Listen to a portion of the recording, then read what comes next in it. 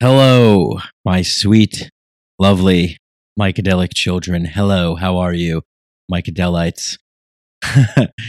I'm back. I am back. I am back in the good old US of A. It feels good to be back. As you know, many of you who have been listening to this podcast, longtime listeners know, I've been in the Amazon jungle for the past 3 months, working at an ayahuasca center. And what an experience that was. It was a life-changing experience. And I will be podcasting about this experience in sort of a storytelling format, much like I did my first ayahuasca journey in a 4-part series cataloging my experience down there. I met some tremendous people, amazing human beings from all over the world, guests, people that work there, staff, the healers. It was just absolutely phenomenal. And learned a tremendous amount of information and gained some wisdom, I'd like to think. And please pay attention to that when that comes out, hopefully soon. It's been interesting coming back after being away for that long and being in such a totally different culture and totally different environment, living in the depths of the Amazon jungle, being surrounded by people who are from all over the world coming there, seeking deep and profound healing work on the spiritual, mental, physical level, working with indigenous Shipibo healers with ayahuasca, and then coming back into the chaos, to the madness, to the insanity of the United States with its omnipresent mass media machine pounding its fearful paradigm message. Paradigm? I didn't need to include paradigm there. Fearful message. I was trying to really lube up the loquacious language of Mycadelic, as I do, to try and give it some more oomph for you. But sometimes you go overboard on the oomph. Anyway, I'm not going to go too much into that, but that's where I've been. I'm back now, and I've already gotten into a Facebook debate and a Twitter argument, and I realized, I don't think I want to engage like this anymore and participate in this way. So I did a whole purge of my social media accounts and unfollowed tons of what I consider to be toxic, fear-based news and information, and I'm just going to be ignorant from now on. No, I'm just kidding. I'm just going to choose to operate in a different mentality. I think it's going to be something that's going to suit my life better and suit this podcast better. Well, thank you. I should say thank you for all of you who have stuck with me during this time of infrequent uploads. I think I've only uploaded about 2 podcasts since I've been away. Not the original plan. I did not want to do that, but circumstances being as they were, the internet in Iquitos, Peru, the city just outside of the Amazon jungle, which is the Mos Eisley spaceport, as I like to call it, jumping off point before you head into the depths of the Amazon. Their internet connection is not so great. Not that good. But thank you to all of you loyal, supporting listeners. I want to give a huge shout out to people who have pledged on my Patreon account. First and foremost, a massive thank you to what I consider to be producers of this show. This show remains advertiser free, and I would love to keep it that way.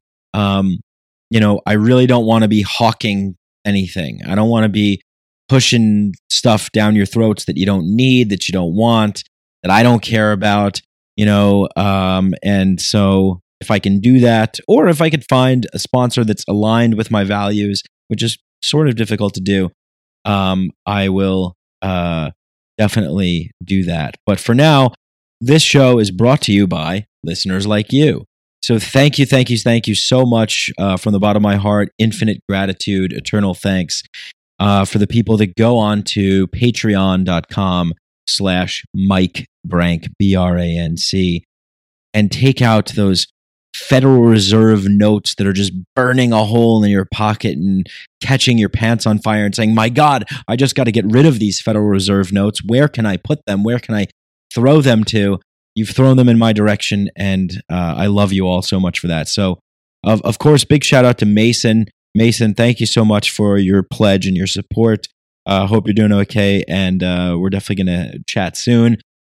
Rowan Hope, you are the hope for this show, my friend. You pledged $50 on April 25th. Thank you so much for that support. That's mind-blowingly incredible, and I'm just so, like, I don't know what to say, man. I mean, that's just amazing. I love the fact, there's so many podcasts out there. There's so many sources of, there's so many, like, things that you could do, and you've decided to give some of that to this show. And thank you so much. So Rowan, Hope, thank you very, very much for your $50 a month pledge. You are our top producer of the Micadelic Show. So thank you so much.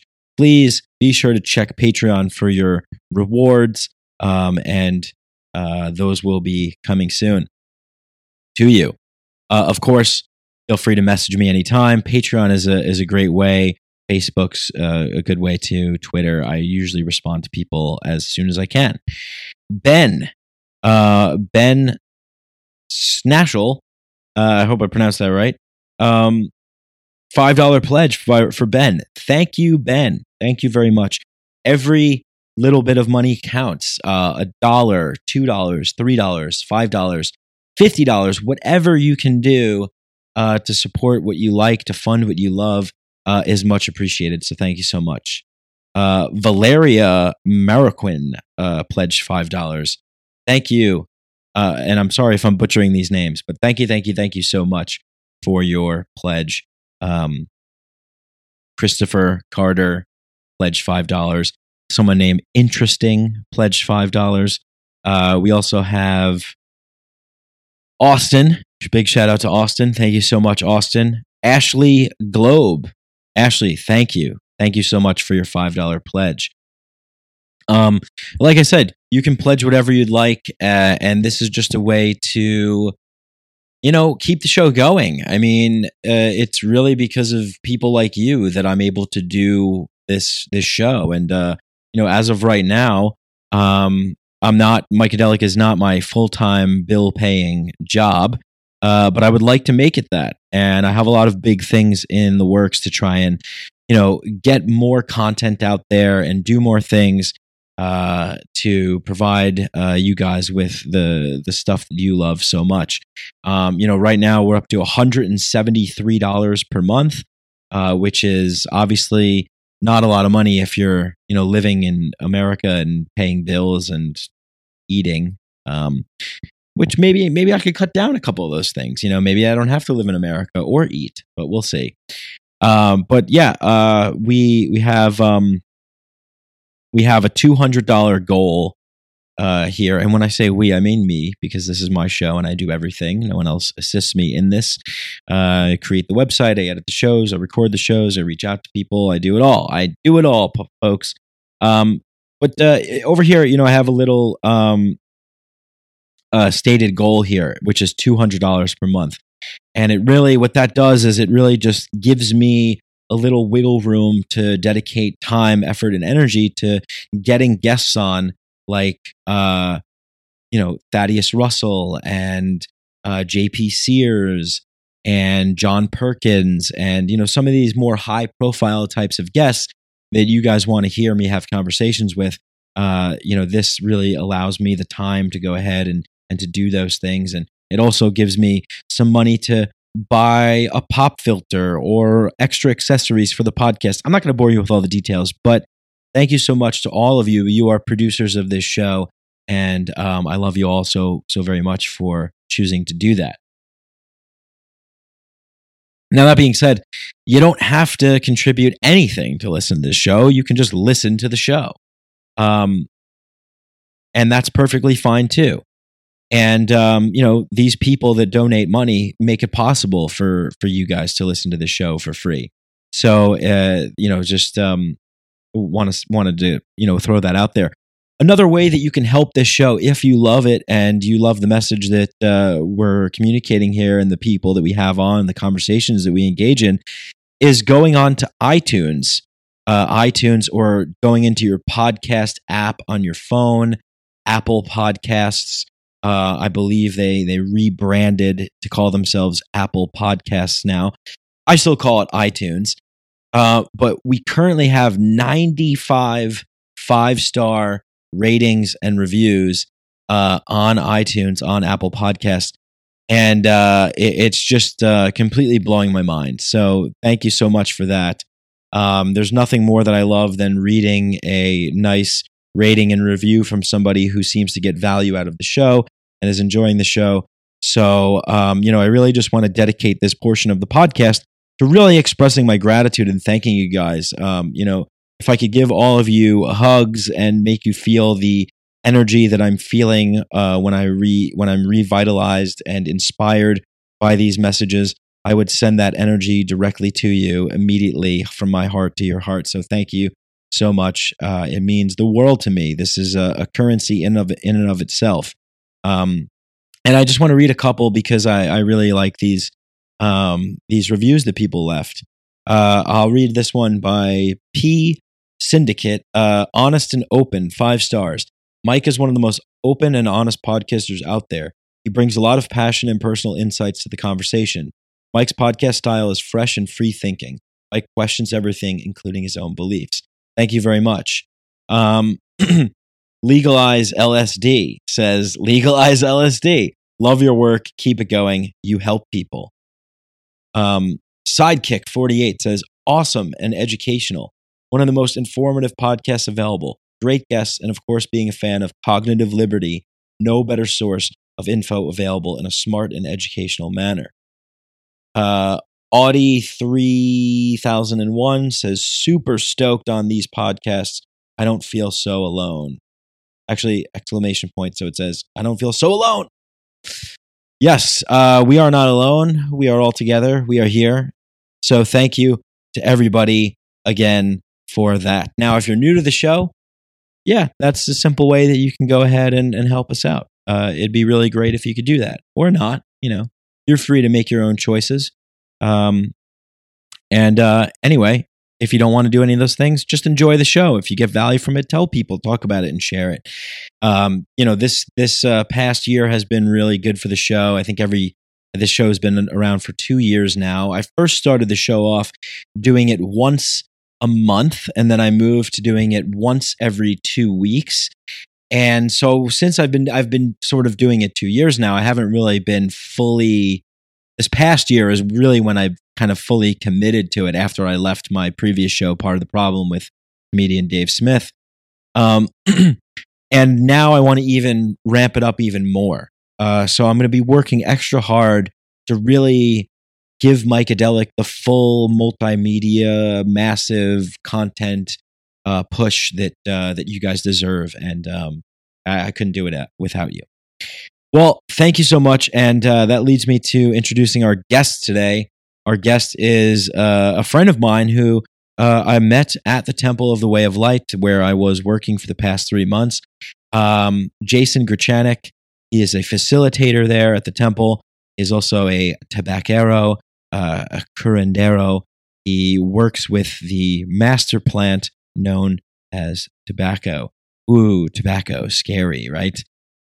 Yes, we are led to believe that in the West, but tobacco is widely considered and has been widely considered for a very long period of time to be, especially for the indigenous people of the Americas, of North and South America, a sacred plant, a master plant, a plant that really complements other master plants like ayahuasca. Tobacco is also called mapacho in the Amazon. Mapacho is what you smoke, and it's used in a ceremonial space. To help clear energies of the room, to help ground people, to bring people back to center. There are many, many uses for tobacco. Tobacco is also used as a snuff, as a powder. Some people call it hape or rape. In the Colombian tradition of the Taboo Nation, they call it morandi. But tobacco has been seen as a very, very sacred plant, a master plant for a long, long time. And it's really been vilified and demonized here in the West. And not only that, but it's been manipulated and chemically altered. And so, we hear a lot of people that, we hear all this information about cigarettes and cancer and people dying and, this is all terrible. When the truth is really that these Western commercial cigarettes are not the pure tobacco from the plant. They're usually, there's usually tons and tons of chemicals. I think it's something like 7,000 different chemicals that you would never want to put in your body are in these cigarettes, and that is the problem. But when it's smoked in a ceremonial way to clear energies and to clear space, and using it in a pipe or as a mapacho, it has a healing property to it. It has a visionary property to it if you drink it. And I'm not going to go on about this for too much because Jason is really the expert in this. Jason's experience is in ayahuasca, is in tobacco. He's a very wise person. I call him a modern day Miyagi. He's like a Mr. Miyagi. He's very centered. He's very wise. He's very poised. And I really enjoyed working with him. I really enjoyed hanging out with him and chatting with him. And I really enjoyed this conversation. It was really interesting when I first met Jason. We were, there was a new retreat that was coming in, and I had just started working with him. And he mentioned that he listened to one of my favorite people, one of my favorite shows, the Tom Woods Show. So immediately right then and there, I knew, well, this guy is somebody that I think I'm going to get along with. This guy is somebody that I know is definitely has some good knowledge and some good things to say. And boy, was I right. I really enjoyed this conversation. And I know this intro has been a little bit long, and I apologize for that, but I am back. I have returned. I wanted to thank all the people that contributed to this show and to keep it going. And without further ado, let's just get right into the conversation. You can find out all the info about Jason in the section of the podcast where the show notes are and everything. You'll have links to his website if you want to find out more information, links to the temple, templeofthewayoflight.org, and then his website, nicotinarustica.org. I'll put all those links will be available for you in the show notes below podcast, wherever you're listening to it. You can access it there. Thank you so much, everybody. Again, I can't say thank you enough, or maybe I can to wrap this up. But yeah, I'm just thrilled to be back. I have so much to say, and I'm going to record 4 episodes cataloging my experience and talking about my trip. And I really, really can't wait to share that with all of you. I know it's going to be really great for me to do, therapeutic for me to do, definitely help with my integration process and whatnot. But anyway, like I said, because I can go on, I have so much to say, I have so much to talk about, but now's not the time. Now is the time to hop into this conversation with Jason, and I hope you all have a wonderful day. Enjoy. Talk to you soon. Psychedelics are illegal not because a loving government is concerned that you may jump out of a third-story window. Psychedelics are illegal because they dissolve opinion structures and culturally laid down models of behavior and information processing. They open to us the possibility that everything we know is wrong. We don't need new laws that control our consciousness and rigidly place it in a prison. Cognitive liberty. The fact that as adults, if we're not hurting anybody else, we should have the right to explore the contours of our own consciousness with without any mediation or legislation on the part of somebody else. Reject authority. Authority is a lie. Or is it perception? Information is power, but we have to seize the opportunity. The opportunity.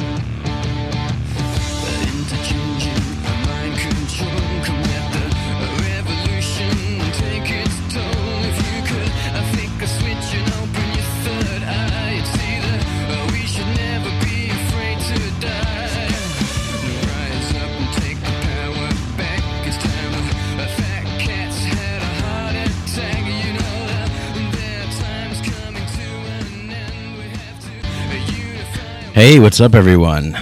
Welcome back to a new episode. I'm sitting here in lovely Iquitos, Peru.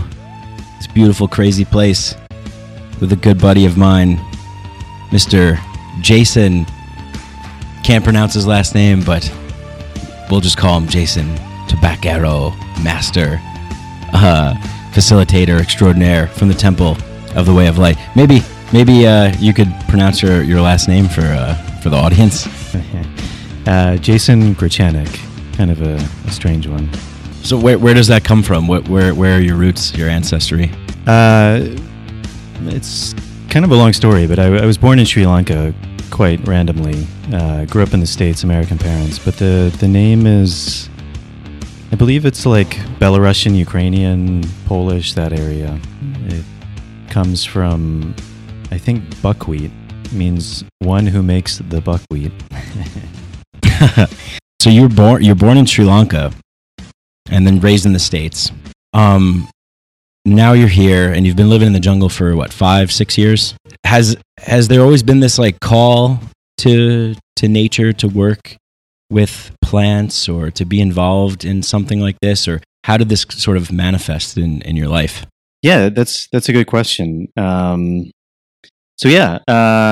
I was born in Sri Lanka. It was really, really kind of random. I had hippie parents, so that's why I was born there. And I guess they told me they found it preferable to Indian hospitals, the Sri Lankan ones. So it was pretty random. But I grew up mostly in the States and in Virginia, which, you know, kind of this area of central Virginia near the Appalachian is where my grandparents lived, and I spent a lot of time there.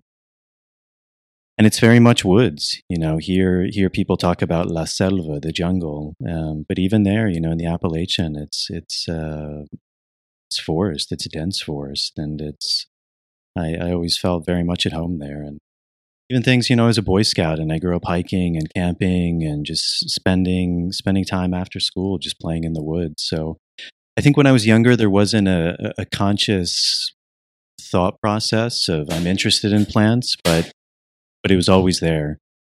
And I think it was really, I've told this story before, but it was, I think the first time I went to India, and this sounds kind of silly, but I remember looking at a cow, and, you know, the cow is very sacred in India, and they don't eat it. And I just remember kind of looking in this cow's eyes and thinking like, yeah, this is a living, intelligent being. And so I stopped eating cow, and then I stopped eating other meat. And then I started realizing, you know, I was eating all of these plants, and what were these plants doing?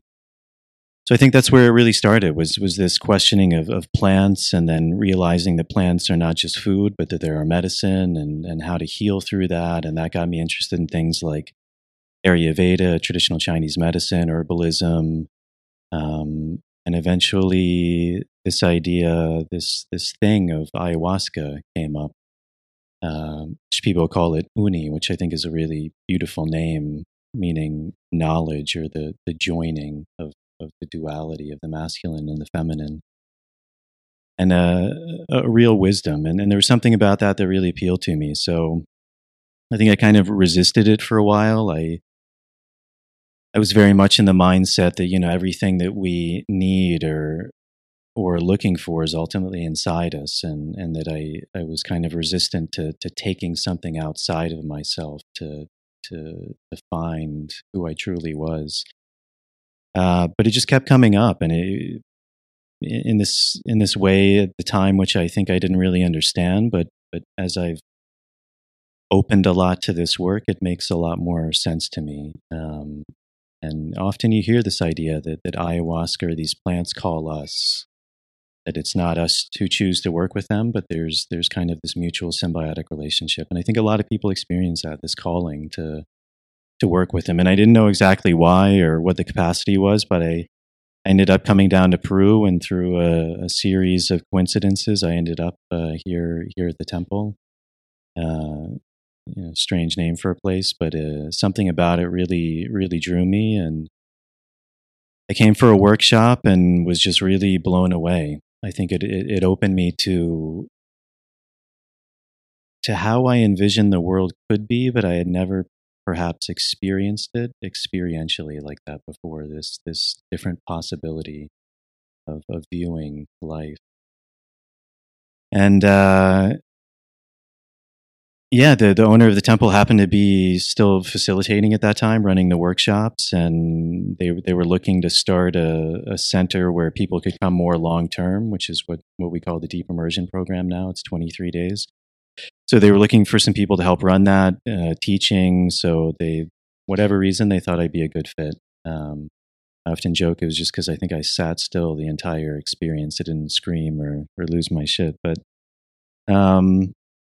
that's really what started it. And that brought me back down. And then that just led to a path of really deepening my knowledge and just experientially of working with a lot of different plants, amongst which tobacco was one of them. Yeah. So you mentioned like this call, and like I felt that too. Like that was sort of my journey. And then I also had this idea in my mind that like, well, I'm experiencing like depression, and there's some things in my life that weren't going so well, and some habits maybe that I wanted to clean up. And I heard that ayahuasca uni can really provide some clarity to kind of, this quote was circulating around my mind from Viktor Frankl's book, Man's Search for Meaning, where he says like, once we have clarity of vision over what's ailing us, it no longer holds power over us. And I thought, well, if what people are saying about this is true, then maybe that could help me, and I can gain some clarity over what's really bugging me. So I came down for some healing. I got a whole lot more than just some healing, and that's brought me back.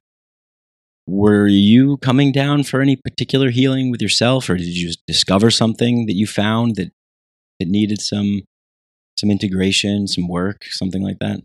Yeah, it's a good question. A lot of people come to this work for different reasons. I think everyone realizes at some deep level that something is not quite right. It can be this very almost normal sense of numbness, or a sense that my life isn't whole, or my life isn't complete, or just something seems off. It can be really deep traumas, very obvious things where you can really put your finger on it, some deep-seated childhood trauma or some post-traumatic stress disorder, addictions. These are really common reasons for coming down. With me, it was more just a really deep-seated curiosity into this work. I found myself doing this work more, working with plants, and this seemed like kind of a missing link and something I really wanted to explore. Within that, certainly one has to look at one's life, and that in that first experience of working with ayahuasca, that really came up with me. Just seeing my life from other perspectives. Seeing my life through my father's shoes, or from my mother's, or and there's a tremendous amount of healing that arises from that, because we are often very attached to our stories of our past, and we give it a tremendous importance. And it's a huge weight that bears on us, all of these stories that we constantly tell ourselves. And it's ultimately this victimization. And it's not our fault. It's how the human is conditioned to believe the story of who they are. And when we're able to see things from a different perspective, a tremendous healing can arise from that. Because ultimately it's a deep compassion and a deep understanding of seeing things from another way. And when we see things from another way, it begins to lose its significance. It begins to lose its weight. Almost like this heavy bag, this baggage, we use that word in English, that was weighing on us so much, we're for the first time able to set it down, to see what it feels like to not be carrying that around, and ultimately it feels good. And it's not it's not a completion. It's not that that bag is forevermore off of us. It's still a constant process. It's a constant examination, a moment by moment looking at these things. But these plants that we call master plants, like ayahuasca, tobacco, they have that ability to really open us to a new way of looking, which brings about a tremendous amount of healing. Because it's literally looking at life from a different way, from a way that's perhaps closer to the truth of who we are. I really like this idea in some meditation techniques. You hear this idea of vipassana, which often translates to seeing things how they actually are. And I think that's very much in line with this work, is seeing things how they actually are rather than the lens that we constantly see things through. And that gets us out of the way. And by getting us out of the way, it gets that story out of the way. And it allows us to be more whole, to be what we're all looking for, which is more at peace, somehow connected to something bigger, getting away from the sense of being alone, of being separate. And it's an unimaginable healing. Yeah, it's like, these lenses that we have where we see the world through. Oftentimes I feel like maybe people can get caught up in, you can't solve the world's problems, but you can solve yours. But what good is that, right? It's like, I just, if I fix myself, the world's still out there. Society is still out there. Governments are still out there. Religions, corporations, these entities and structures are still there. So how can I change that? Just by changing myself. But I think there's a lot of power in doing that. And these lenses, they form over our own eyes.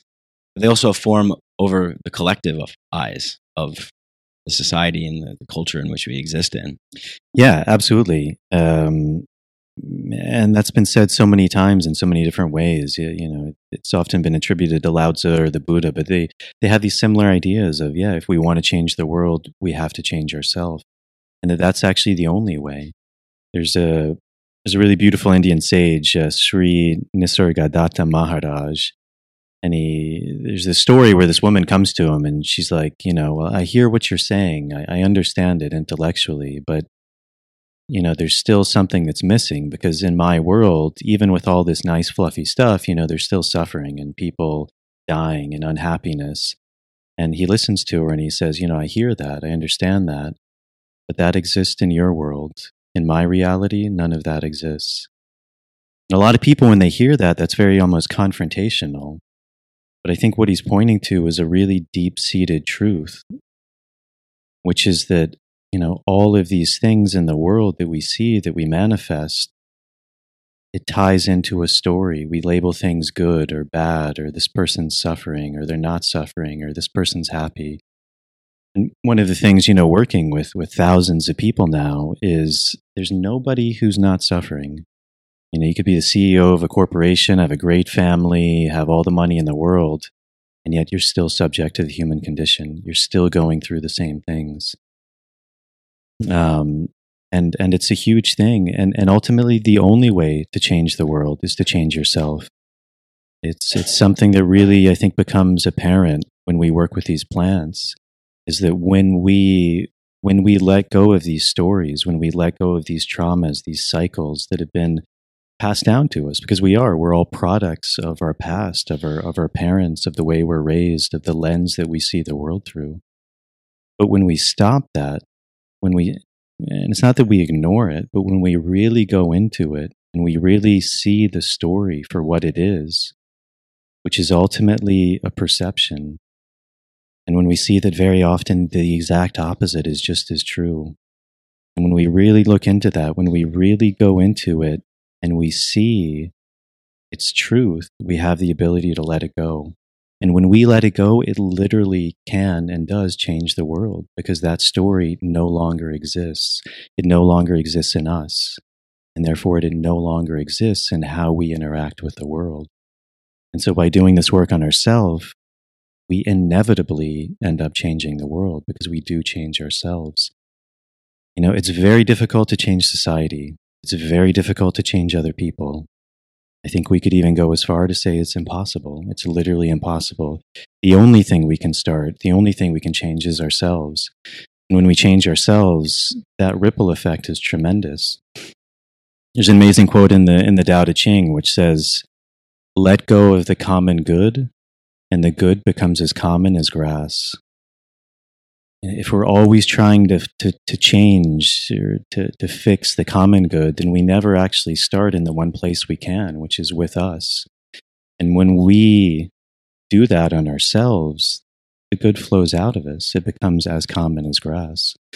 And I think this is why these ideas are viewed as sort of dangerous, or these practices, right? Like, it seems like governments, religions, these sort of entities that I label as the power structures, the hierarchies in our society, like, they want to mitigate and mediate our relationship with direct experience to what our truth is. Because if they can do that, then they can put a wedge in between, and they can deliver us a version of reality that fits their agenda, and their interests. And that's a lot of people have easily sort of subscribe to that. I think because it's comforting and it's easy to have somebody kind of take over and shepherd their systems. Yeah, it's a really good point. And, there's certainly a truth to that there are structures in place that hinder our ability to do that. But also, I think it's important to remember that those structures that are in place are themselves people, they're individuals. And certainly some of these things may be in place with bad intentions, but a lot of these are in place comprising of individuals with really good intentions. It's just that their intention isn't in alignment with how things actually work. And it's like that saying, the road to hell is paved with good intentions. I can have the best intention, but if it's not in alignment with how things actually are, then the bad that it does can be magnified many, many fold. And so, again, I think a lot of this work really comes back to personal responsibility as well, because as long as we're putting these structures that are out there that are hindering us, they will hinder us. It's inevitable because we believe that they're hindering us. But when we take that power back and we say, well, where can I change this from? And I change it from myself. And when I change it from inside, then I actually have a tremendous power to go out and to affect change. But I'm affecting it from a place of truth, of compassion, of a deep understanding of how these things actually work. And there's all sorts of examples of that. We're sitting here in the Amazon, and people come down with the best of intentions. A really common one is the earth is suffering. What they're actually saying is, I'm suffering. I'm suffering because I believe the earth is suffering. And so even with that good intention, because they're suffering, they want to, maybe do something like support an organization that conserves land. And that sounds really good, right? Who wouldn't support that? But the problem is then they often kick the people who are living there off the land, the very people who were living on the land, caring for it. And I think what you're finding is that actually there's a symbiotic relationship between people and land. And actually the land in a way suffers when people aren't there. All of these medicinal plants, for example, they're planted by human beings. There's a cultivation that's working between the two. And I think there's a lot of insight and a lot of study now that shows when you have people consciously living on that land, there's a more beneficial symbiotic relationship. And if you kick those people off, then what happens, even with your good intentions, then there's no one looking after it. So then the oil companies can come in, the mining companies can come in. There's nobody that has a vested interest in maintaining that land. And so again, even with all of the good intentions, with our belief systems of I'm doing good, it can have the exact opposite impact. So yeah, it's vital that we go in and really find out, are these things true? Are they not true? What is true within inside me? What is in harmony? Because if we don't, and we're just coming from an idea, a belief, someone tells us, oh, this is how it is, this is what's good, could be coming from a nefarious place. It could be that organization is funded by an oil company, putting out this propaganda. It could be that it's funded by people with very good intentions and they think they're doing the best. But, and we've had some of these discussions before, but I think a lot of this work, it very much leads to a certain way of looking at or thinking of the world, which is much more in alignment with how things actually are. Trusting in nature rather than fighting it, trusting in our own nature rather than fighting it. A lot of these things, these societies, these, bodies or organizations that you're talking about, they're rooted in this idea of fear. They're rooted in this idea that we need to look after you. And the people themselves, there's an idea rooted in fear that we need to be looked after, that we can't do things on our own, that we don't have that capacity. It's one of the main reasons why people come down to the Amazon to experience healing from these plants, because they've been told they can't look after themselves. They've been told that, by a medical system that there perhaps is no cure for their illness. That it's something beyond their control. And I think deep down inside, that's not resonating with people. They believed it for a long time, but something inside them is saying, wait, maybe there is another way. Maybe there is a way to take back control of your life. Because if you can't heal yourself, who can? If you can't change the world, who can? So there's a huge aspect of empowerment in this work. And I think it's a really important part of this work. That's definitely been a main theme for me during this 3-month residency program, like taking on more responsibility, personal responsibility. At the end of the day, I realized, and we had this conversation, like, and people who listen to this show know my stance and how I'm, my libertarian ways. I mean, the show's sort of slugline is liberty, psychedelic, self-improvement, right? But even myself, I had fallen into this sort of victim mentality. I'm a victim of the state. I'm a victim of this oppression, projecting this sort of, belief system that I'm suffering and that it's sort of out of my control because these entities are so large. But I realized that, like, I have a choice, and that I can really walk the path that I want to walk and put these ideas, put what I'm learning, put what I'm preaching into practice for real, not just paying them lip service. And I think, when I do that, I'm starting to do that, and it's like it's a little scary, because it's like, holy shit, it's all on me, But once I start, walking in that direction, I'm realizing the power. Like someone had said, with great power comes great responsibility. And then I read this book, The Subtle Art of Not Giving a Fuck by Mark Manson. He says, with responsibility comes great power. I thought that was really interesting to kind of flip that on its head, and it makes so much sense, And so when I was down here, and I talked about how, like, at the first time I saw you, and then when we had a workshop together and we were working, I discovered you're listening to the Tom Woods Show. So shout out to Tom if he's out there listening. And Tom's a great guy. I know him, and he's a wonderful human being, and he's somebody that puts his beliefs into practice. And it's interesting, because here we are in Iquitos and living in the Amazon rainforest and taking something that maybe someone in that, that sort of buttoned down, sort of conservative Christian mentality would think, well, these are substances or drugs, and I don't think Tom's ever touched a cigarette before, let alone a joint, right? And Ron Paul, the same thing, he's this Texas, like, Christian, but there's so much value in that perspective. And I think this work meshes well with that belief system, with the libertarian belief system. And I actually regret saying belief system. I just think it's more of a moral principle or an ethical sort of model of behavior that really functions on personal responsibility.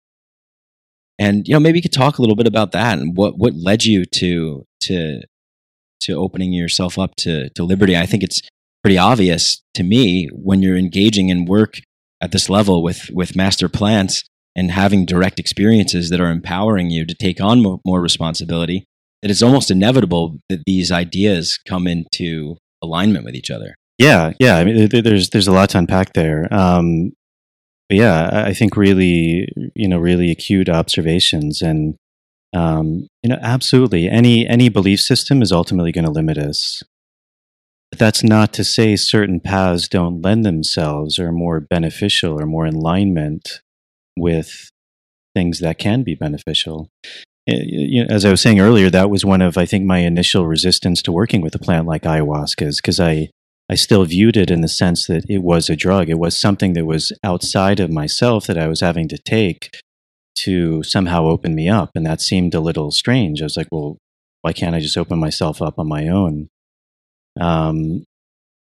But there's kind of a misconception with that. Even a plant like ayahuasca is, I think, very fascinating, because usually the alkaloid that's usually referred to when we're talking about ayahuasca is DMT, or dimethyltryptamine. And dimethyltryptamine it's an alkaloid that's actually endogenous to our own body.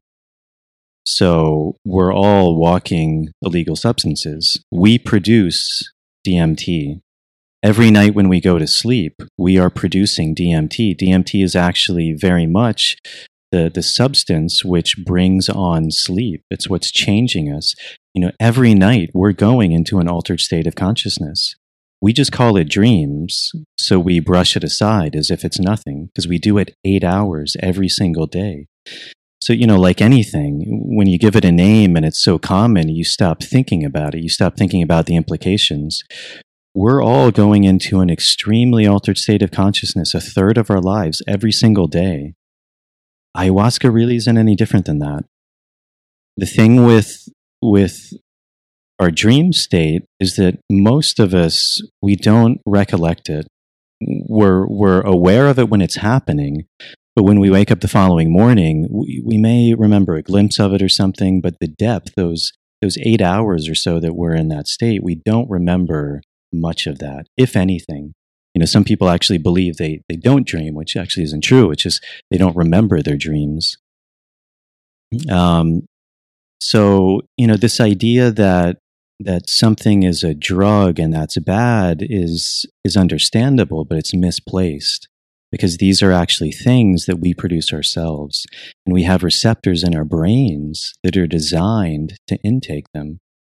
And that's actually a huge revelation that I think a lot of times we don't really place the significance on, which is that our brain already has these receptors in them.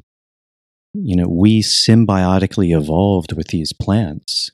It's not that we take a substance and a receptor is born from that. It's that they were already there, which means, in a sense, they're waiting to take on these things. And, that can really go down a huge rabbit hole. But I think, again, if you look into civilizations all throughout time, this plant work was an inevitable, it was a fundamental part of who they were. I often don't like this word spirituality because it has a lot of connotations, but I think if one is to really look into it, this plant medicine is very highly likely the basis of all religion. If you look at Soma in the Vedas, or Hauma in Zoroastrianism, all throughout the Americas, all the religions, so many different plants. The Elysian rites in Greece and Delphi and all of these things, they were describing experiences where they took a period of their life and they went into a cave or into a rite or a ritual, and they took on some substance, and they were reborn from that. It changed their lives. It changed the fundamental experience of their lives, and for the good. All of these people, Pythagoras and Marcus Aurelius, these people who we hold with such esteem, they were doing this work. And again, I think if you look at the essence of what all of these people were teaching, it was this, in a modern way, in a modern context of looking at it, it was an idea of liberty. It was an idea of freedom. That's why one would work with these plants, to be free. to really be able to live life without these things that are holding us down, without the suffering, without the fears, the anxieties, the worries, the preconceptions, the beliefs, to truly be able to live as a free human being, free in the mind, free to truly experience the world. And that's very much what these ideas of libertarianism are about. And of course, even the word libertarianism, it has a lot of different connotations. A lot of people are going to have different views of what that is. But, for me at its essence, it's just this idea, this golden rule, this live and let live, do unto others as you would have done to yourselves. But again, it's very difficult to live that way. It sounds very easy, but when you actually start to put it into practice, a lot of fear arises. This fear that, oh my God, what would happen if we just allowed things to be as they are? Because we look into nature and we're scared. You look into the jungle and we're scared. It's dark. It's full of overgrowth. It's full of insects. It's full of jaguars. It's full of snakes. And how could we possibly live in that environment? And yet people do, and they're not afraid of it. They're not afraid of it, but they have respect for it.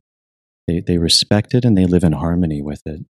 But once that harmony becomes out of balance, once the respect is lost, that's when things start to break down. And, all of these structures that we've created for ourselves, which were there to make us feel better, these support structures and these belief systems. Again, I think at their essence, they were started with good intentions, but they've created a cage that we live in. And even with the best intentions, we suffer because of it. And who can find his way out? Myself. That's it. And yourself, and his self, and herself, and their selves. It has to start with us. We're the only person who can save ourselves. And amazingly, we've been given these tools. We've been giving these tools of these plants that come from traditions that who knows how old are. And I think also to really recognize the gift in that these people have been holding on to these traditions. Many of them have lost everything. In the Amazon, they've lost everything. There used to be this theory that the Amazon was just, this pristine rainforest, and it was just full of these really primitive hunter-gatherer people. And that's actually kind of a defunct theory now. The prevalent theory is that actually at one time, the Amazon was full of huge civilizations, millions of people, quite advanced, more advanced than the Europeans who came at the time in terms of the cities. And when those collapsed, they believe through disease, 90 to 99% of the people died, and the people did flee into the jungle.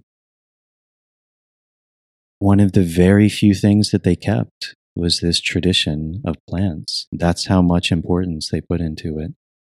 And I think to ignore that wisdom and to ignore that wisdom of these traditions all over the world throughout time would be silly. And potentially even dangerous. And I think we're seeing the repercussions of having ignored these things for so long. We hear about, climate destruction and climate change and diseases, these psychological diseases that are on the rise. We've done an amazing job at curing many acute physical ailments, but these psychological conditions, depressions, anxieties, things that have psychosomatic repercussions, things like even cancer, neurological diseases, they're still there. And I would say, if anything, they're increasing. And it comes from this moving away from symbiosis, moving away from harmony, moving away from nature, moving away from natural law. And I think that's what this liberty movement is really about. It's going back to that. And it scares people. People often come with these same arguments about why it's so bad. Well, you have to have support structures. You have to have this. And it's not that you can't, but that the real support structures, they start with ourselves and they emanate out from that. So your family, that's a huge support structure. Your community, the people around you. Nobody is going to be able to offer support like that. Here in the jungle, people are often looking to Lima, the capital of Peru, which is, thousands of kilometers away for support. And yet they're never going to get support from Lima because Lima doesn't care about them. And that's the truth. That's why a lot of these people are being exploited, because they've also put their power outside of themselves. And I think even here, there's a growing movement of actually taking that power back, realizing that even through all of the horrors that have been done to these people, the way out of change is taking back that power. And it starts with the self. Yeah. I mean, yeah, so many amazing things there. I agree 100%. And it's like, I like this idea that Jordan Peterson talks about. He constantly is bringing up this notion of chaos and order and chaos and order. And I've listened to a lot of his talks, and I've read his recent book, 12 Rules for Life. And, you touched on something there, which is like, we are sort of afraid of this chaos, this wild nature, our creatureliness, which, great book, The Denial of Death by Ernest Becker, talks about, like, we're these amazing beings. We have the capacity to ponder the infinite, yet we're housed in this breath-gasping, decaying, dying body that will ultimately be food for worms. So it's this, like, it creates this sort of suffering inside of us, which can manifest unconsciously for us to sort of overcome that, to try and live on forever, to be immortal through creating more control, more order. And I see that as just a natural tendency for human beings to want to put things in boxes, to want to solve problems with good intentions or nefarious purposes, either or. It's like, if we can just turn the natural world into something that works for us, that we think works for us, but out of creating this order. And I think this is the situation we're in today with all of the stuff that's going on in the US and around the world. I mean, you see in like Spain with Catalonia and, even in the US, I read the other day, California is going to vote for like a secession movement to split into 3 different states. Not secession from the federal government, but that would be good too. And I think ultimately, and you touched on that, it's like, look, Lima doesn't care about Quitos in the jungle. It's really up to the people who live in this community to voluntarily agree upon what's important by, taking on that responsibility, empowering themselves. So, this is a huge, huge theme. Like, how does that feel for you? Like, does that resonate with you, this idea of fear and the chaos and the order that is being created? And I imagine that you'd have to, you're someone that practices what you preach and you've walked this path. How do you manage to create that balance between the finite, the infinite, the creative, the destructive, the chaos and the order? How do you do that in your life? One of the most common things that people that arises with people through this work with ayahuasca or tobacco or any of these master plants is fear. And it's really hard for people to admit that they have fear. And, I'll often tell people, show me a man who's not afraid, who says he doesn't have fear, and I'll show you a liar. Everyone has fear. As long as you're still identified with yourself, with your body, with this sense of I, there's fear there because there's still this idea of separation. And, when I don't know if funny is the right word, but one thing that often comes up in ayahuasca work is someone will have a really big revelation. They'll experience a death-like experience and ceremony, which is actually one of the names of ayahuasca, which is Vine of the Dead. And it can be a fairly common thing. And people then have this sense of like, oh, I'm not afraid of death anymore. Well, as long as you're saying you're not afraid of death, you're still afraid. Because again, there's still this attachment to the self. And that's ultimately where all fear arises from this idea that I exist separate from the world. And what happens when I don't exist anymore? For most people, they think that means when they die, when they literally die, when the body no longer breathes, when the heart stops pumping. Then what happens? And the mind is never going to know that. It cannot know that. It can't know it. It's like a knife trying to cut itself. It's never going to figure it out. It's never going to, point to something and say, oh, here it is. I found it. I understand it. I understand death, or I understand God, and here it is in this one word or this one sentence. If it was, someone would have written it down by now, and everyone would see it, understand it, and everyone would be at peace. But people aren't. And that's the idea of chaos, right? It is very scary because the mind can never understand it. And that's why we put our trust in these systems, these governments, or these religions, these beliefs that seemingly offer us some sort of hope, some sort of salvation, some sort of peace. Gives us this idea that actually I am okay. I don't really need to think about this. I can just kind of ignore it. And, when I die, it will all go away. And there's actually a truth to that. When we do die, why not that we return to who we actually are? Why not that we return to peace? Why would it be anything else? But is that something that can be known? And will it be known in the future at some imaginary point where we do die?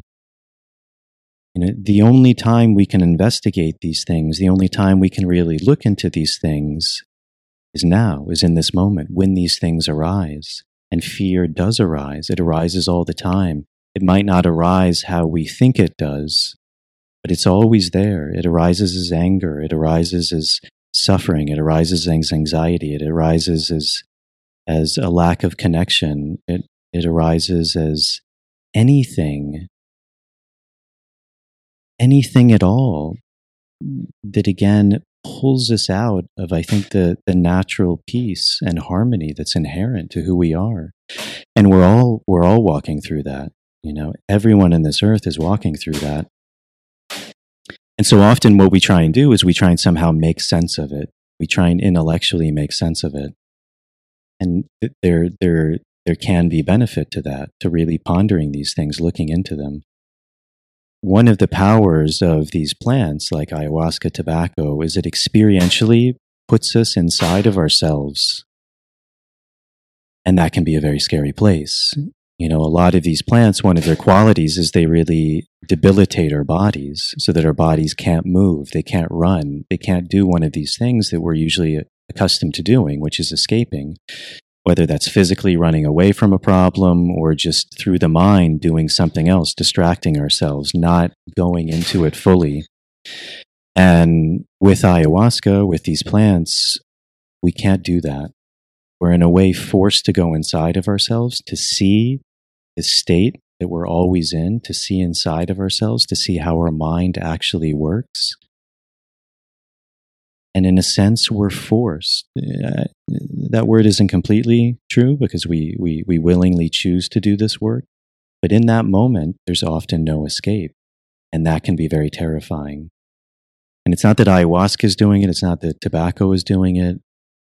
It's that it's taking down the barrier, the lens that often just doesn't allow us to really see that. It's showing us what's actually going on inside.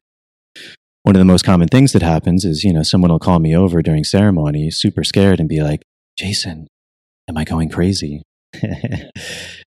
And, my trickster side would want to say, yeah, you actually are. But it's the opposite. They're seeing the craziness that's inherent within them. And that's really scary. That's really scary to see how our mind actually works on a day-to-day basis. Because it's chaotic. And our natural desire is to want to bring order. Because when we bring order to something, we think we understand it. We think we controlled it. We can compartmentalize it. We all do that. We go out to a bar and we meet someone. Hey, what's your name? What do you do? Where are you from? What do you like? And through all of these answers, we begin to form a box around this person.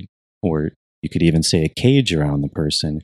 You think that you know who this person is, and it brings you comfort because there's an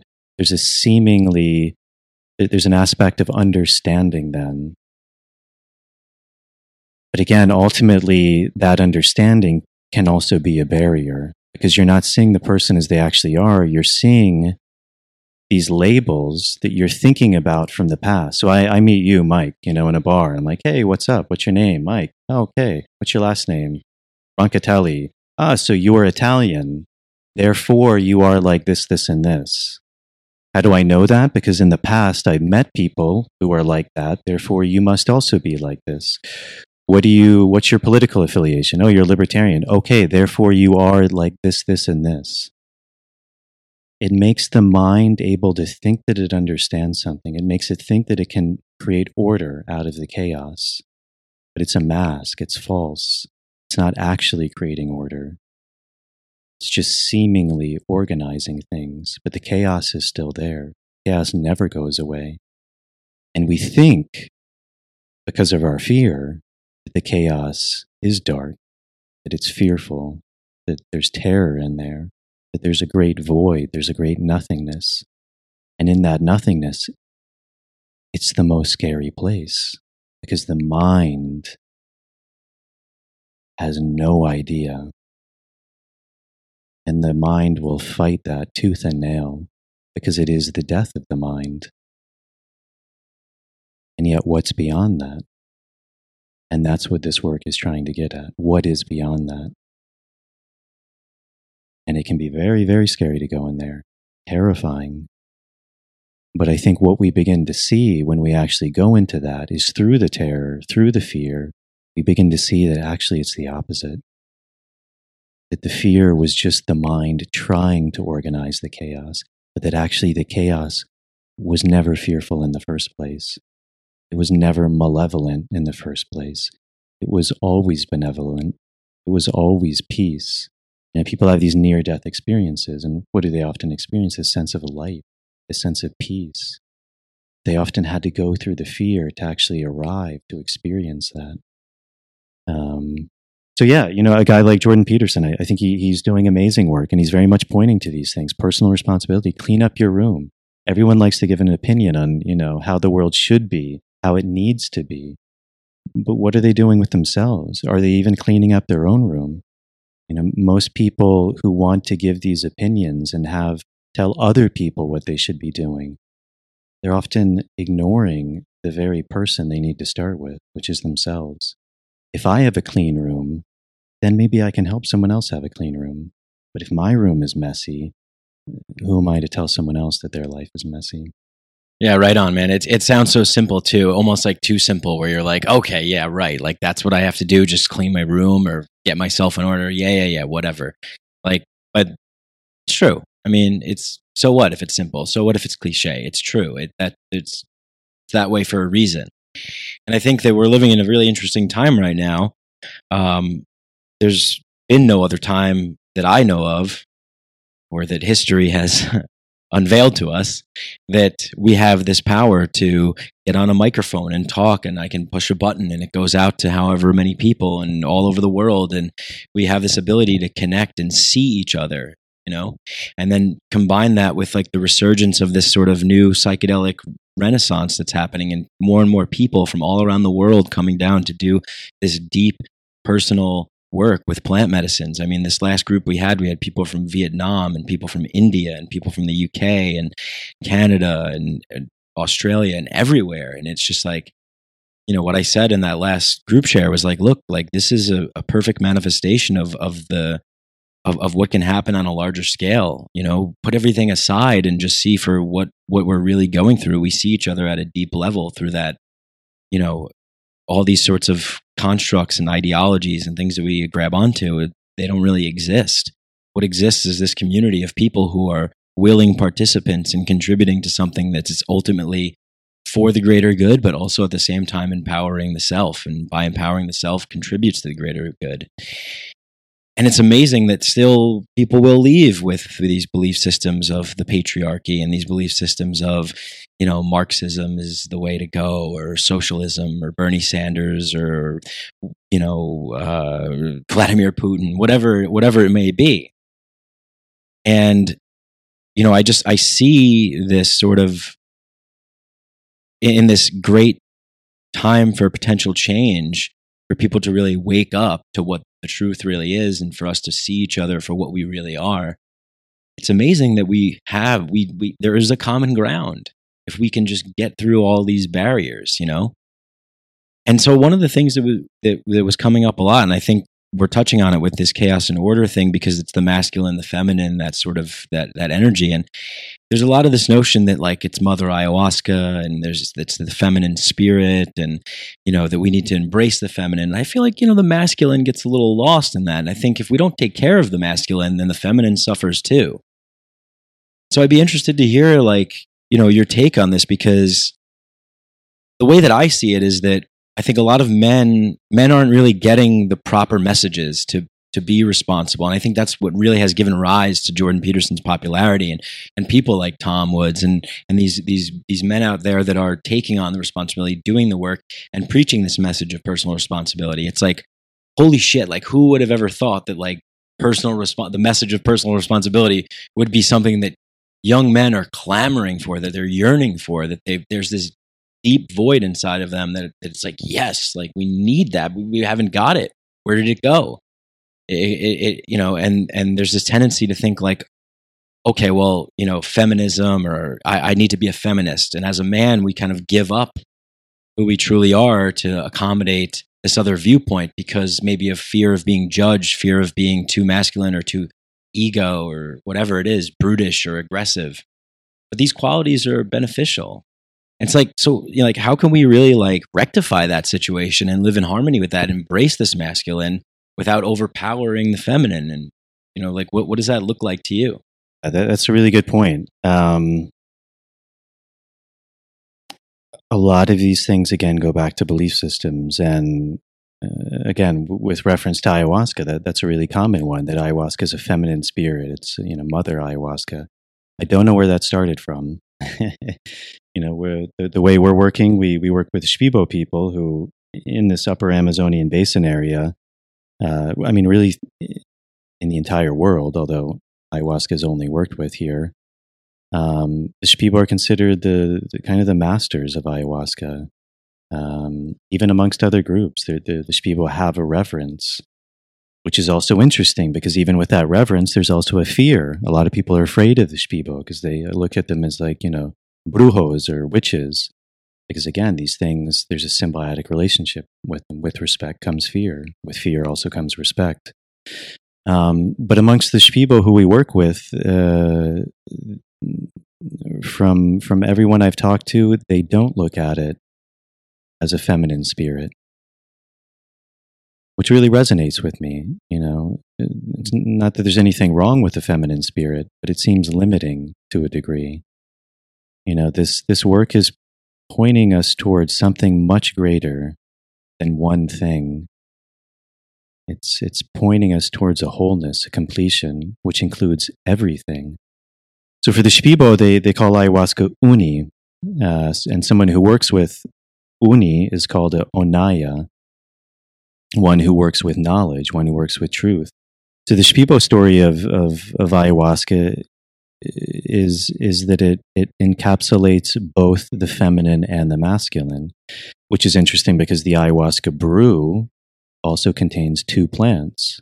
One plant, in Spanish they would call it chacruna, is the most common one they use, which contains the DMT. They would say it embodies the feminine principle, the feminine spirit. It's this idea that it gives light. It's the dance, very much this yin idea. It's that which does the work, that which dances, that which is able to heal.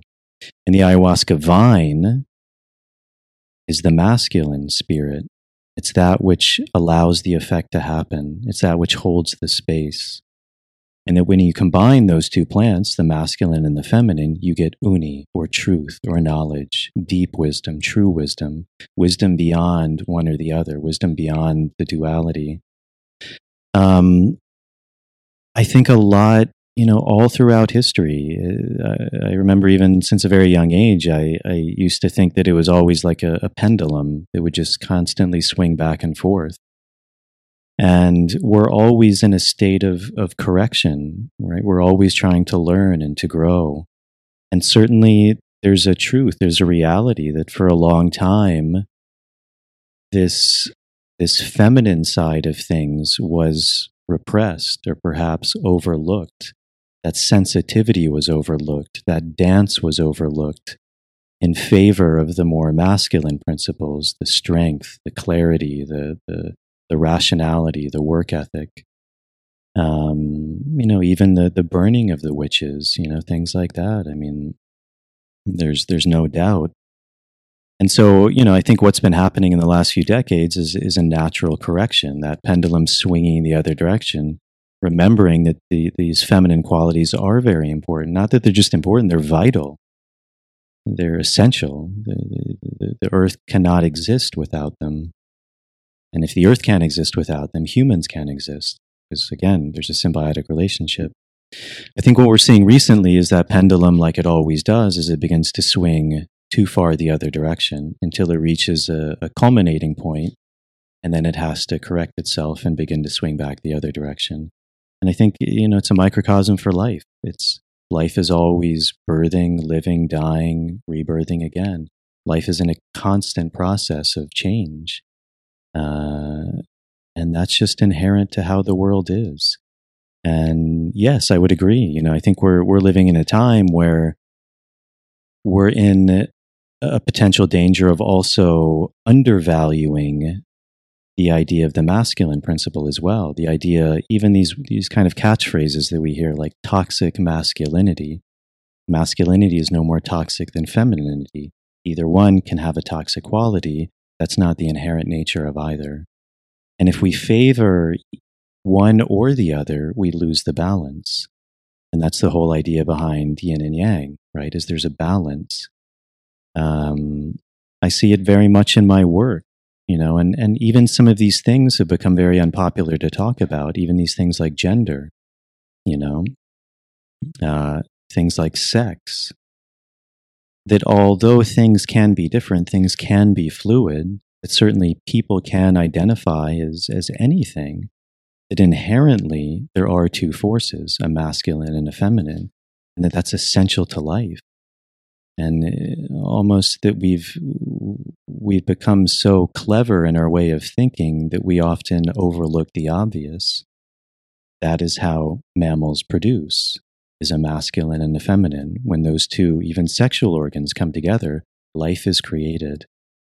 And it's essential, and it's essential to honor both of them. And again, it's, this pendulum is a natural thing, and as we swing too far one way, we begin to have to correct the other. And yes, I think it's important, especially for young men, to really begin to understand what it is to be a man. And it's not that every man is the same. Every man is an amalgamation of the universe as well. Every woman is as well. But certainly, if we look throughout time, throughout tradition, again, I think we would be very silly to overlook these archetypical qualities that masculine force embodies and that the feminine force embodies. I see it even very much with my own work, even the Shipibo, how they work. The male curanderos and the female curanderos have different roles, and they're roles that in general suit the archetypical qualities of these energies. So yeah, it's really important, and I would agree. I think that's why some of this work, like Jordan Peterson, is really resonating, because I think a lot of men have been told recently that there is a certain way that they need to be, and that it perhaps runs counter to the essence of who they are. I think that's why, for example, I practice jujitsu. Unfortunately, not nearly as much as I'd like in the jungle. Probably the thing I miss the most, but that's blowing up. Martial arts is blowing up, predominantly by men, also by women, but yeah, not Meryl Streep. According to her, it's not an art. But that's a huge thing. And I think a huge part of that is a lot of young men, they're finding this is an avenue that I can channel this energy to in an amazingly beautiful way. Again, probably in Meryl Streep's mind, martial arts are bad. They lead to violence. And again, it comes from a lack of understanding. It comes from a lack of understanding of it's actually the exact opposite. The art of being martial, of using force, of training your body, of learning how to fight, it lends to the opposite. It lends to one being peaceful, Because if you know how to use force, you don't have to use force, and you can control when you do use force. I think we were talking about this the other day. This idea, Jordan Peterson was mentioning it. This idea of, this quote in the Bible that the meek shall inherit the earth. Actually, this idea that it's a mistranslation. This idea of swordsmen, of warriors, and that those who are warriors, those who know how to wield a sword but are able to sheath it, it is those who will inherit the earth. It's those who have trained themselves to the T, that know their body, that know their mind, that know what makes them afraid, who are willing to go into that fear. Then they're actually able to let that go, and they don't have to react from a place of fear, which is where most violence arises from. It comes from fear. It comes from not having done the work ourselves. So we react in the only way we know how to react, which is from a place of fear, from a place of uncertainty, of not knowing what I'm capable of.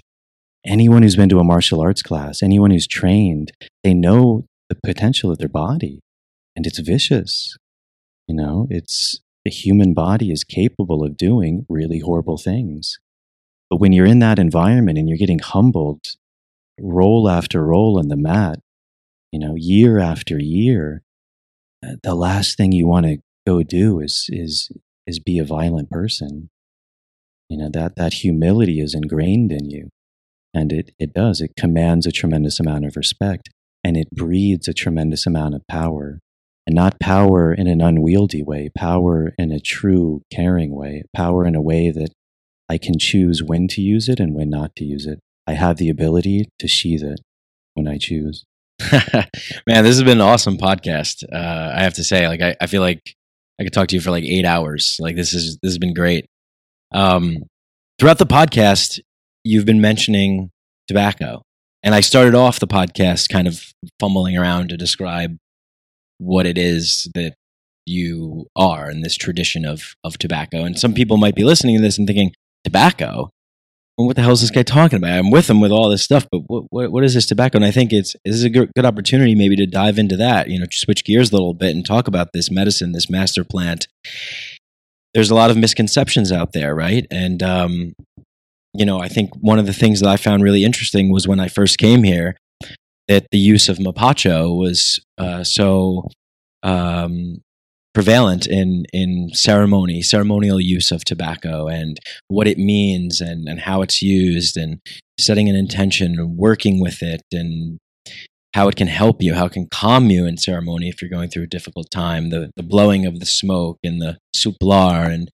And maybe you can just talk a little bit about that, because I think it's a really important topic to jump on, maybe starting with sort of this misconception of what tobacco is and why it's been demonized, and what kind of plant it is, and how it helps people, maybe, what brought you to it. Yeah, it's a really interesting subject. Again, a lot goes back to beliefs, right? If you were to ask people today, what are their beliefs around tobacco? It's bad, it's evil, it kills people.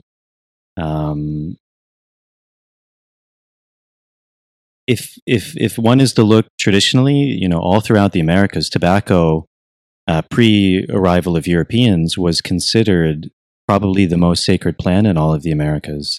It was systematically traded from the southern tips of Argentina and Chile all the way to the northern tips of Canada. It was used almost as a panacea, as a cure-all, and many, many peoples living in the Americas used it as a medicine, and often not even only as a medicine, but as their primary medicine. Even so far that many, many creation myths of these people were built around tobacco. The idea of humanity came from tobacco, or tobacco was the plant that allowed all other plants to come into existence. I think for that reason, when the Europeans came over, there was such a use of it, because it was already being used so widely. And immediately the Europeans took to it because they actually experienced the benefits of it. Over time, like anything, a lot of these medicines have developed relationships that are perhaps not the best. Things like alcohol or coca, marijuana. It's not that any of these are bad. Coca is considered a master plant. If you alter it and you extract just the cocaine and you take it in quantities and you use it all the time, there are potential bad effects from it, obviously. Same thing with marijuana. If you take too much of it, you can have a bad trip. It happens all the time. You can develop a relationship with it that's not healthy. Alcohol. Many people die of alcohol poisoning, alcohol deaths, cirrhosis of the liver, all sorts of things. And it's the same with tobacco. Unfortunately, when we talk about tobacco, what we're really referring to is cigarettes. And cigarettes are very different from tobacco.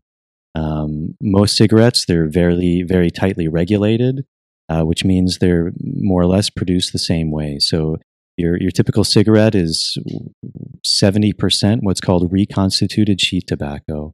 It's often scraps that are used, the stems, the lower quality parts of the tobacco plant. They will often glue it back together so it looks like a sheet, a leaf of tobacco, and then chop it up. The other 30% is added chemicals. And, I believe there's between 4,000 and 6,000 added chemicals to every cigarette. Those are added chemicals. And when you combust them, I believe it turns into about 8,000. I could be wrong in the exact numbers, but it's a lot. So every time you're inhaling a cigarette, you're inhaling around 8,000 chemicals, and many of those are known carcinogens. They're known to cause harm. And again, some people would say, "Oh, well, that's again an example of this nefarious system, this system that's in place to keep us down." Again, I think the reason they put a lot of those chemicals in the beginning were really good purposes. It was probably to make the tobacco burn more easily, flavor enhancers, preservatives.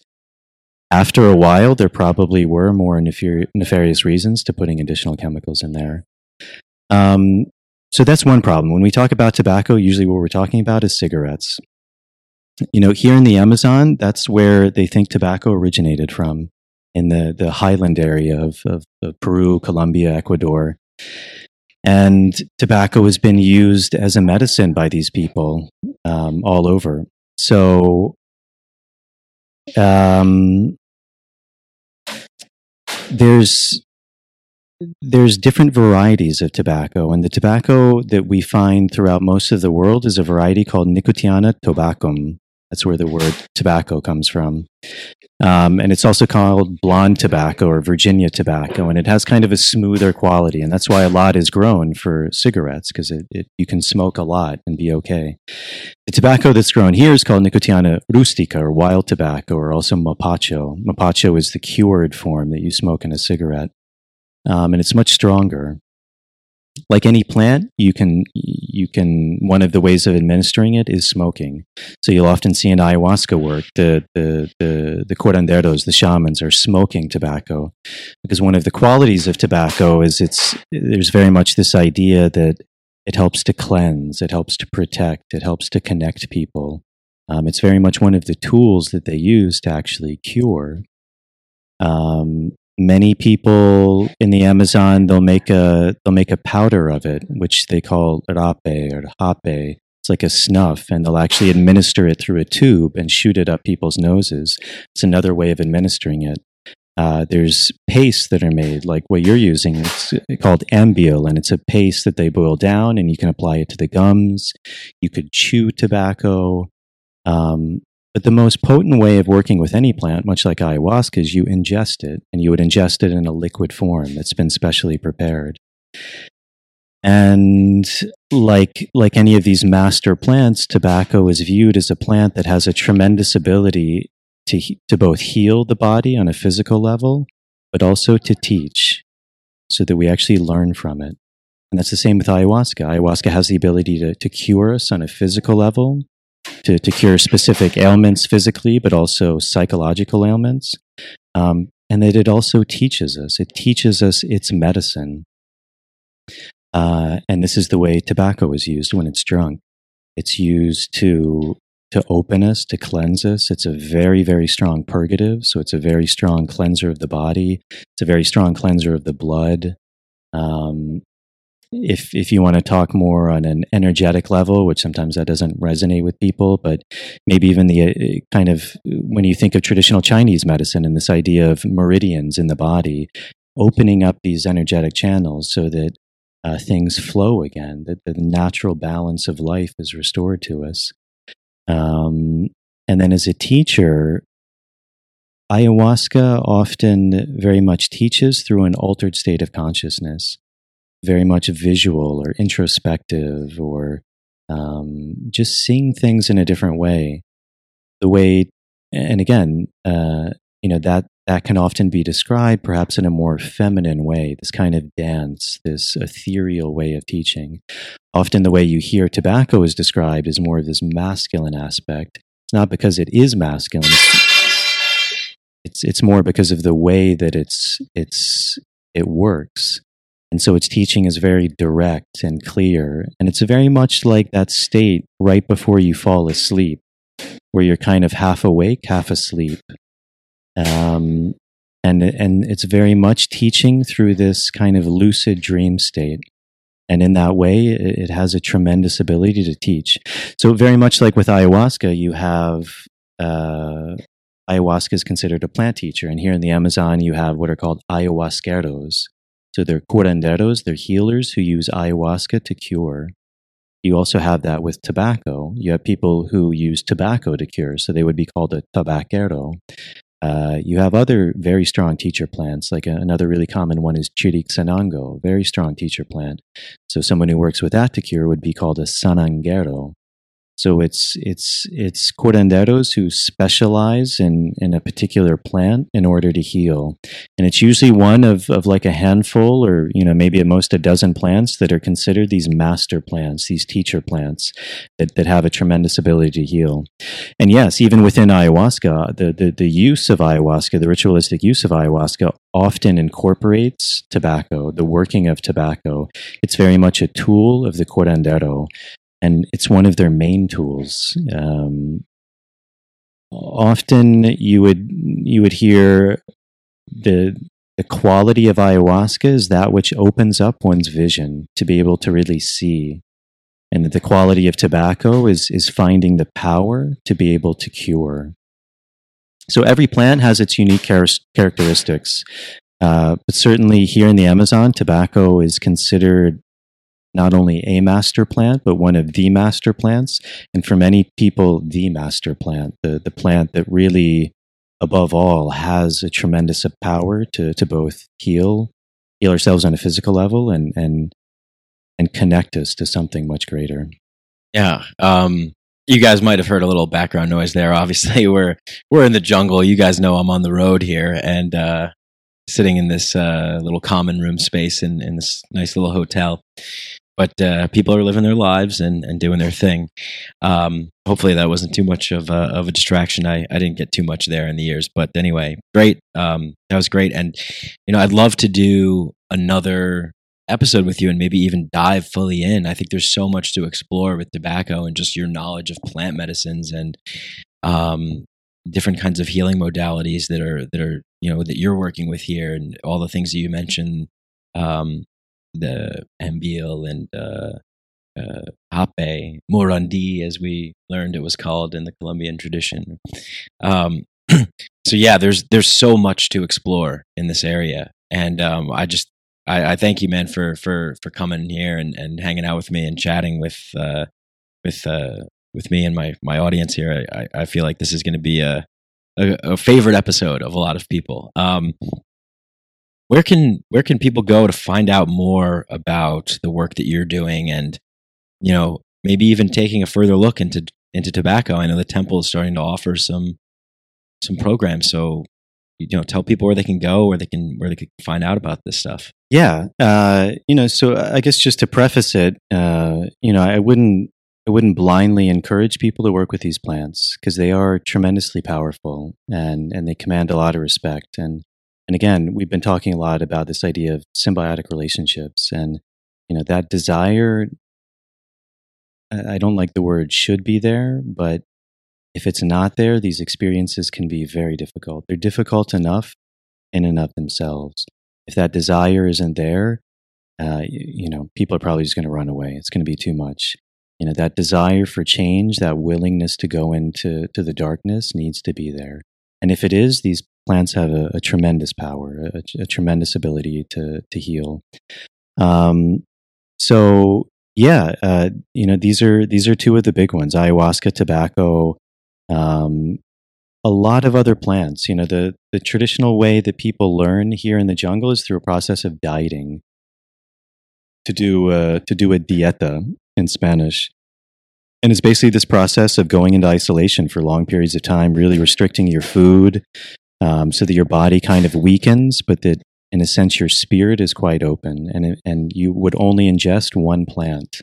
And then through these weeks or months you're working with it, you would really begin to learn from that plant and to heal from it. So, obviously I'm partial to my own work and to where I work. I mean, but that's also why I work there, is because I feel really good about the work that's being done there.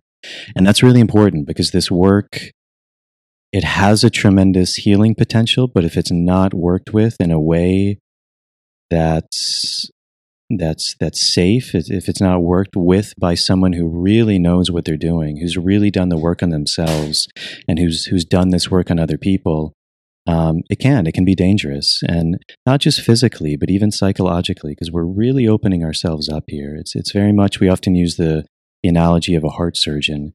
You wouldn't just go to any random Joe to have heart surgery. Like, you want to make sure the guy knows what he's doing. So, luckily that's probably how you found the temple, and there's really good work being done there. So, I have a website myself. It's called nicotianarustica.org. Again, that's the scientific name of Mapacho, so it's probably pretty easy to Google, Nicotiana Rustica, all one word, .org. And where I'm doing most of my work right now is at the Temple of the Way of the Light, and that's templeofthewayoflight.org. Maybe you'll put a link to them on your show.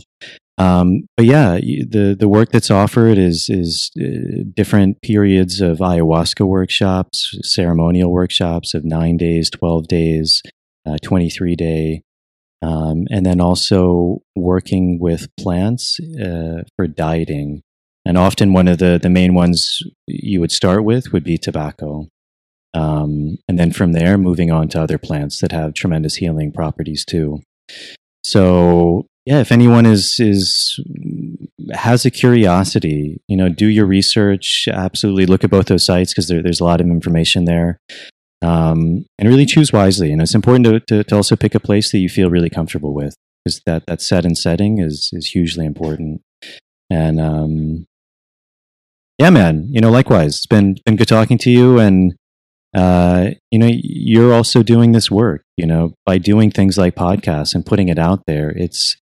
It's putting one foot in front of the next, and it's taking responsibility.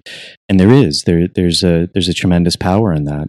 And there's also the reverse, right? There's that responsibility which can weigh on you. There is a responsibility with that, but it just comes through doing it. And the more you do it, the more things grow.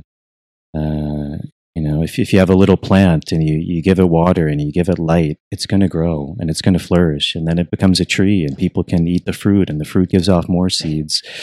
So very much, I think this is how the world is changing, and it's super powerful. Even just one little show really can have a ripple effect. That's really amazing. So yeah, thanks for having me, and anytime I'd love to do it again. Awesome. Yeah. Well, yeah, go check out those websites and everything. And please, like Jason said, I mean, just to his point, and you guys know how I stress this all the time. I mean, if you like the show, if you like what you're getting here, just share it, just talk about it, spread it, spread the word. That's how we kind of move forward with this. Any predictions for the European Champions League and the World Cup? You got any favorites lined up? Any teams you like? Our team US is out, so that's it's a no-go there. We're in Peru, so I think I have to root for Peru. Champions League, my team Barca went out in a bad way, so I don't know if I'll even be watching, but yeah. Maybe I have to go with Roma, because they eliminated Barca, so they played well. So yeah, I'll be rooting for them. Awesome.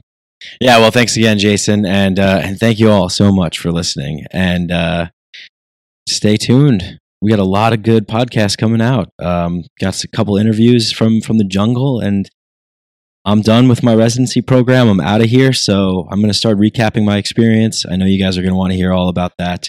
May even be like a four-part segment, like I did last time. But thank you all. I love you all so much. And yeah, we'll talk next time. I hope you guys enjoyed that podcast as much as I did. You know what to do if you love this show. Share it, like it, spread it with your friends. Tell a friend, tell a family member, tell a neighbor, tell a coworker. And if you want to support the show, you can go to patreon.com/Mike Brank. You can donate as little as $1 a month. Or you could go on iTunes and leave me a nice 5-star rating and review. Whatever you do, thank you for listening. Much love to you all. Peace.